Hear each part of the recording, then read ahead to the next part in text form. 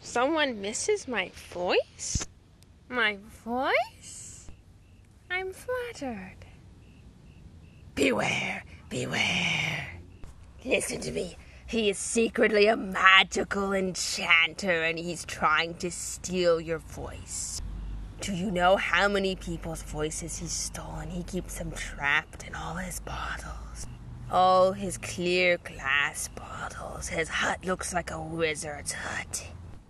There's pale orange voices, and lavender voices, and deep purple voices, and royal blue voices, and brown voices, and voices of every color. Trapped in his bottles. And then what does he do?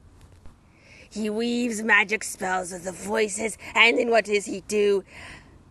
He sends messages, and people think that it's really those people, but it's actually him, and he's speaking with those people's voices. Beware of him, he's laying wiles. He's a magic enchanter who lives deep in the spiderweb woods.